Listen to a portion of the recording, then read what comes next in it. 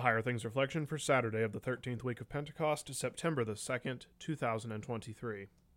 But take care that this right of yours does not somehow become a stumbling block to the weak. 1 Corinthians chapter 8, verse 9. In the name of Jesus. Amen.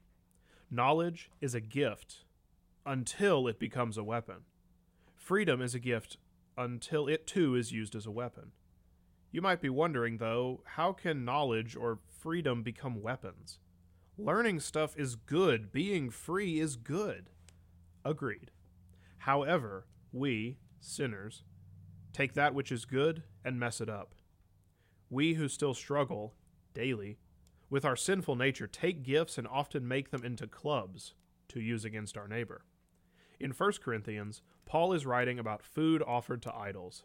He acknowledges that of course idols are not real deities. They aren't God and have no power over anything. That knowledge is good. That knowledge comes from being taught the law, in specific, the first commandment. However, when that knowledge is used to belittle or cause one of our neighbors to sin, that knowledge has now become a weapon. Paul is instructing the believers in Corinth to not let their knowledge outweigh their love for their neighbors, especially over something as short-lived as food. In love, we share what we have been taught with our neighbors. But then, also in love, we sacrifice knowing it all for the sake of one who is struggling. We deny our right knowledge in favor of walking alongside an unsteady neighbor. In the same way, freedom in Christ is a gift. We are freed from sin. Death and the devil are conquered enemies. However, freedom used against our neighbor is no longer Christian freedom. Now our freedom has become a tether to a false god, pride. True Christian freedom is always understood in relationship to your neighbor and their needs. We are not free to cause hurt, harm, or discourse for someone else. We are not free to tempt or hurt another's conscience. Knowledge and freedom are gifts from God and rightly understood in Jesus. Our sinful minds like to take gifts and make them into weapons. Repent of this. Humbly remember that, before God, we are all beggars. You and your weaker neighbor are both in desperate need of forgiveness and mercy. You and your weaker neighbor are both receivers of God's gifts, baptism, the preaching of His Word, and the Lord's Supper. Learn and be free in the gospel. Learn with your neighbor. Be free in your service of your neighbor. Rejoice that God saw you in your weakness and sent His Son to pay for your sins. You and your neighbor are loved and forgiven. In the name of Jesus. Amen. Love in Christ is strong and living, binding faithful hearts in one. Love in Christ is true in giving. May His will in us be done. LSB 706, verse 1. I thank you, my heavenly Father, through Jesus Christ, your dear Son, that you have kept me this night from all harm and danger, and I pray that you would keep me this day also from sin and every evil, that all my doings in life may please you. For into your hands I commend myself, my body and soul, and all things.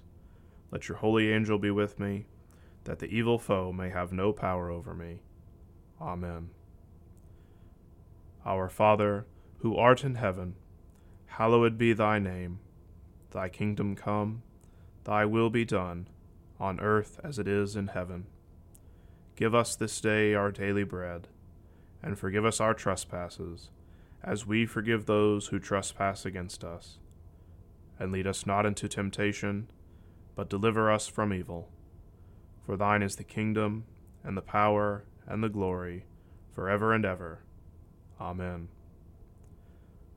I believe in God, the Father Almighty, maker of heaven and earth, and in Jesus Christ, His only Son, our Lord, who was conceived by the Holy Spirit, born of the Virgin Mary, suffered under Pontius Pilate, was crucified, died, and was buried. He descended into hell. The third day He rose again from the dead. He ascended into heaven, and sits at the right hand of God the Father Almighty.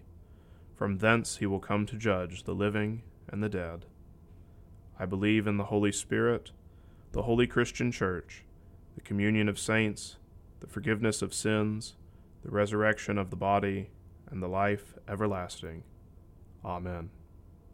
Disordered is a valuable and timely resource addressing hot-button issues, such as lust and destruction, fear of death, battling demons and sexual identity. Investigate what God's Word says about sex, the danger of following our passions, and warnings against the lies of this world. Author Christopher Esgett shines a light on Christ, the truth that sets us free. Disordered, now available from Concordia Publishing House.